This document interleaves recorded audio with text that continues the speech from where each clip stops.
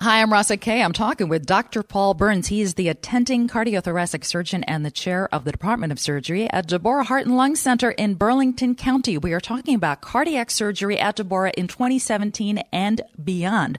So, Dr. Burns, what are the common heart operations, if you can ever call a heart operation common, performed in 2017 now?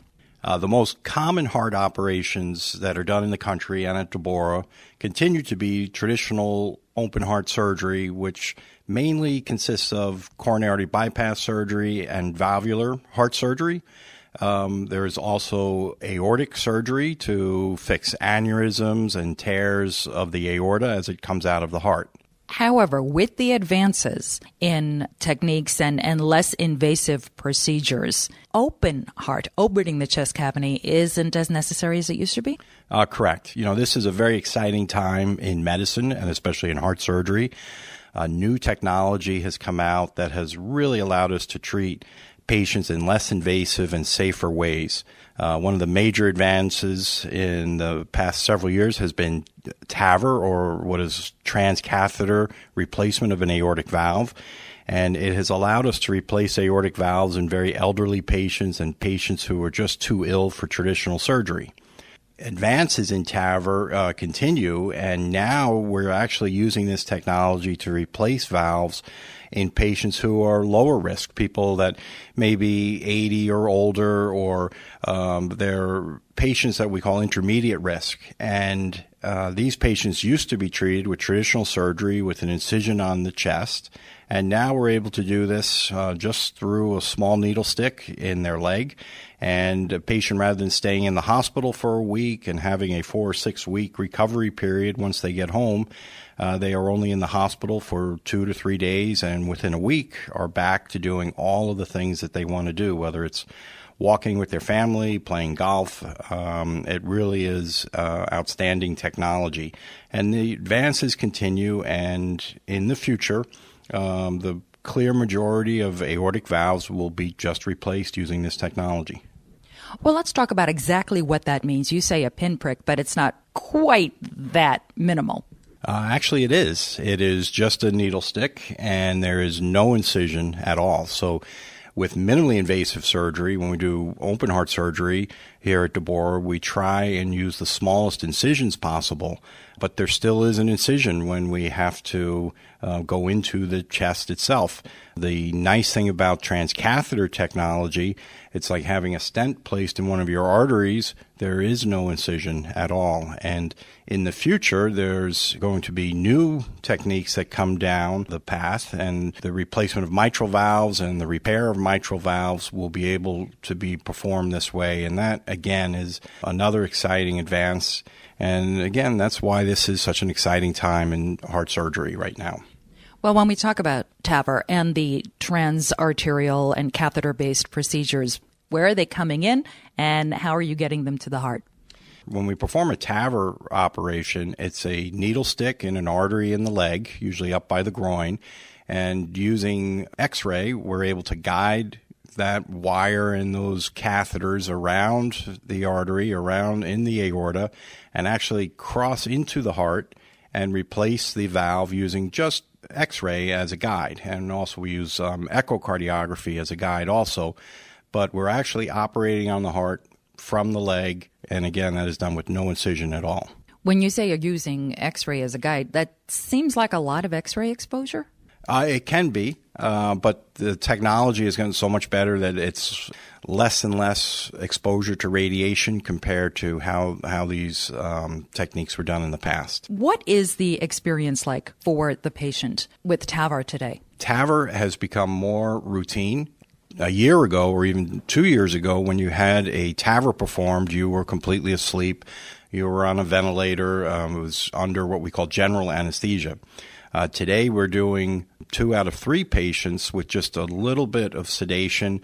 They are not on a breathing machine, and especially for elderly patients, this has become a much safer way, and again, a much quicker recovery, and overall, the procedure has become even safer. And when we were first talking about this last couple of years, not everyone was a candidate. People who are candidates for TAVR today are people who are high risk for regular surgery or what we call intermediate risk. And we have some formulas that we can estimate what somebody's risk of not surviving open heart surgery is. And an intermediate risk patient is someone who has a 3% chance or higher of not surviving traditional open heart surgery or the recovery from open heart surgery. Right now, TAVR can be applied to almost half of people who are having heart surgery because they are either intermediate risk or higher risk. There are trials going on now that are looking at using this technology in low-risk patients, and we will have that answer in another probably 2 years. Heart surgery, like many complex procedures in life, the more that a team performs these procedures, the better they get, the better the outcomes, the better care is provided for the patient, the shorter recovery. The TAVR program has been highly successful at Deborah. It's been in existence for almost 4 years and has performed over 300 of these procedures and with outstanding results. Are other valves replaceable using a catheter? The one other heart valve that can be replaced is the pulmonic valve. It's not a common valve that someone needs to have surgery on, but at Deborah, we've replaced our first pulmonic valve using transcatheter technology. Coming down the road will be new valves that can replace a mitral valve or even the tricuspid valve. That technology is still about 5 years away. I don't think I've ever, in all the time I've been talking with you good people here, I've ever heard of anyone refer to the pulmonic valve. What kind of problem is that? How does that present? What's the issue there? Well, there are 4 valves in the heart. We hear mainly about the aortic valve and the mitral valve because those are the most common valves to have issues with that need surgery to fix them or replace them. The pulmonic valve and the tricuspid valve are on the other side of the heart. They are not subjected to as high pressure, so they generally do not wear out as frequently as the valves on the left side of the heart. The pulmonic valve, like any valve, can either leak too much or it can become narrowed down. At Deborah, we see a lot of patients who had heart surgery as a child for some congenital abnormalities, and once those valves have been fixed as a child, it's not unusual to need to have subsequent surgery on that pulmonic valve. Other reasons that someone may need their pulmonic valve operated on is if it gets infected. It is a valve, though, for some reason that it's very rare for it to become infected. So what other kinds of minimally invasive procedures are performed through the small incisions at Deborah? Minimally invasive surgery or surgery through a small incision is used at Deborah for patients who need valve surgery. We can fix mitral valves, either repairing them or replacing them through a small incision on the right side of the chest. We also replace aortic valves through a small incision at the upper part of the chest. And both of these operations are performed through about a 3-inch incision. There also is new technology that we're using to perform some coronary bypass surgery through a small incision on the left chest, and we're able to do that without placing the patient on the heart and lung machine, which again makes the operation safer. Not only do you avoid the big incision and having to divide the breastbone, but you also avoid the heart and lung machine. I'm Rosa Kay, and I'm talking with Dr. Paul Burns, attending cardiothoracic surgeon and the chair of the Department of Surgery at Deborah Heart and Lung Center in Burlington County. And we are discussing cardiac surgery at Deborah in 2017 and beyond. So changes in heart surgery that you're expecting in the next few years? The main improvement is going to be the development of additional transcatheter techniques. Mitral valve surgery will be performed using these techniques, and it's going to be able to expand mitral valve surgery to patients now who are too ill, too sick to have these procedures done, and it will make them all much safer. In heart surgery, other developments are for heart failure, which is if your heart is not pumping blood well, whether it's due to a weak muscle or a very severe valve problem. Sometimes you just need a new muscle, a new heart, and transplantation of hearts is one solution to this, but there are very few organs or hearts available for transplantation, and technology that we call VADs or ventricular assist devices, which can replace the function of the failing heart are going to be implanted at Deborah. And this technology continues to improve. The devices get smaller, they last longer, there's less risk of clotting with those devices. So this is an exciting area in cardiac surgery and will only expand as time progresses. Other areas of heart surgery, besides the traditional valve and coronary bypass surgery, will include some types of arrhythmia surgery. The most common arrhythmia in the United States is what we call atrial fibrillation, which is a sort of almost a quivering of that atrium. And long term, this is very damaging to the heart. The other risk with atrial fibrillation is that a clot can form in that chamber of the heart that's fibrillating or quivering. And if a piece of that clot breaks off and goes to your brain, that causes a stroke. And 1% of patients in atrial fibrillation will have a stroke each year, and that's why we treat these patients with blood thinners. And blood thinners, unfortunately, have their own problems, their own side effects, mainly bleeding. We like to try and avoid blood thinners, especially in elderly patients, whenever possible. At Deborah, there's new technology to try and exclude that part of the atrium. That's the most common spot for a clot to form. This is the so-called Watchman procedure that can be performed with a catheter, or if at the time of surgery that we're fixing another part of the heart, we can actually just remove that part of that chamber of the heart so that there is less risk of clot forming. And again, to make this all safer for patients, hopefully to avoid anticoagulation.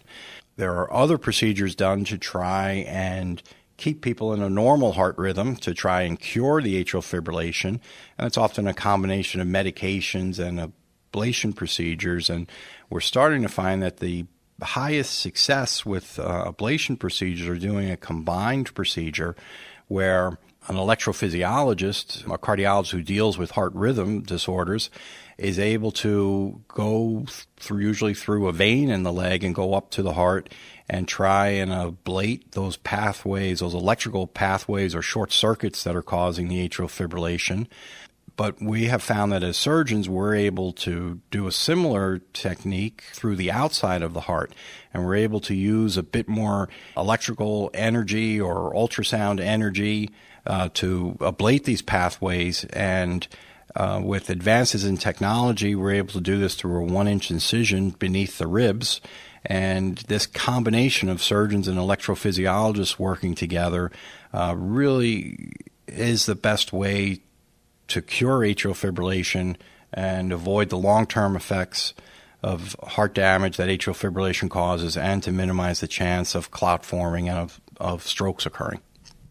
I want to break down that whole notion of working alongside the electrophysiologists and kind of on the inside and the outside. Is this a procedure or a combination of procedures done at the same time and you're all together? It actually could be done at the same time. Usually the equipment is in the operating room and over in the electrophysiology lab, so it would move the patient from one area to the other. But we found it's just safer to stage the different procedures, usually about a month in between. Your heart has its own plumbing system, which are the arteries on the outside of the heart that supply the blood to the heart muscle itself. The heart also has its own valves that help keep the blood that it's pumping flowing in one direction. But the heart has to do this pumping of blood through the body in a very coordinated way. It's sort of like grabbing a baseball.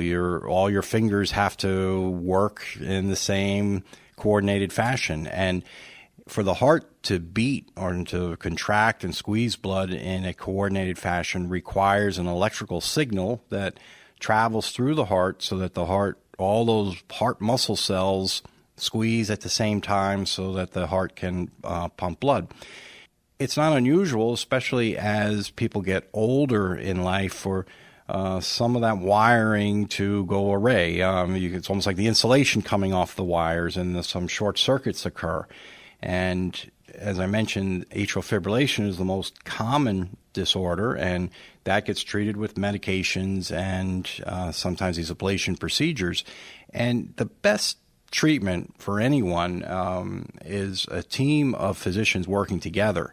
And electrophysiologists are cardiologists who have done additional training and education in this field of electrophysiology.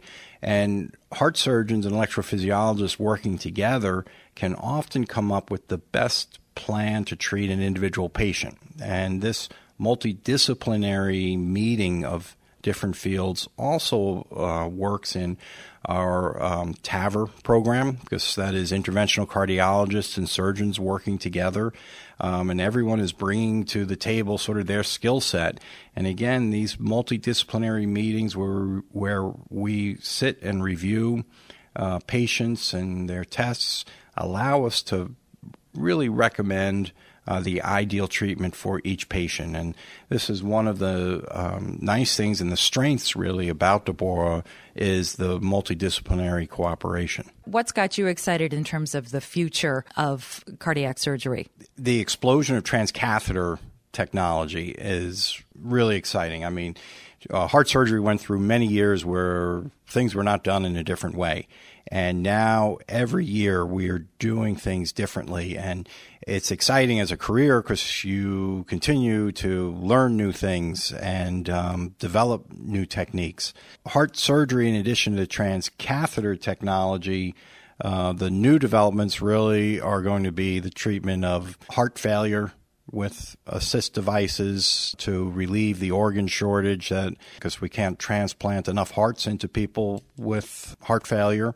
And the advances in treatment of heart dysrhythmias is exciting. Aortic surgery also continues to become more and more minimally invasive as new stent technology improves. We're having to open people through big incisions less.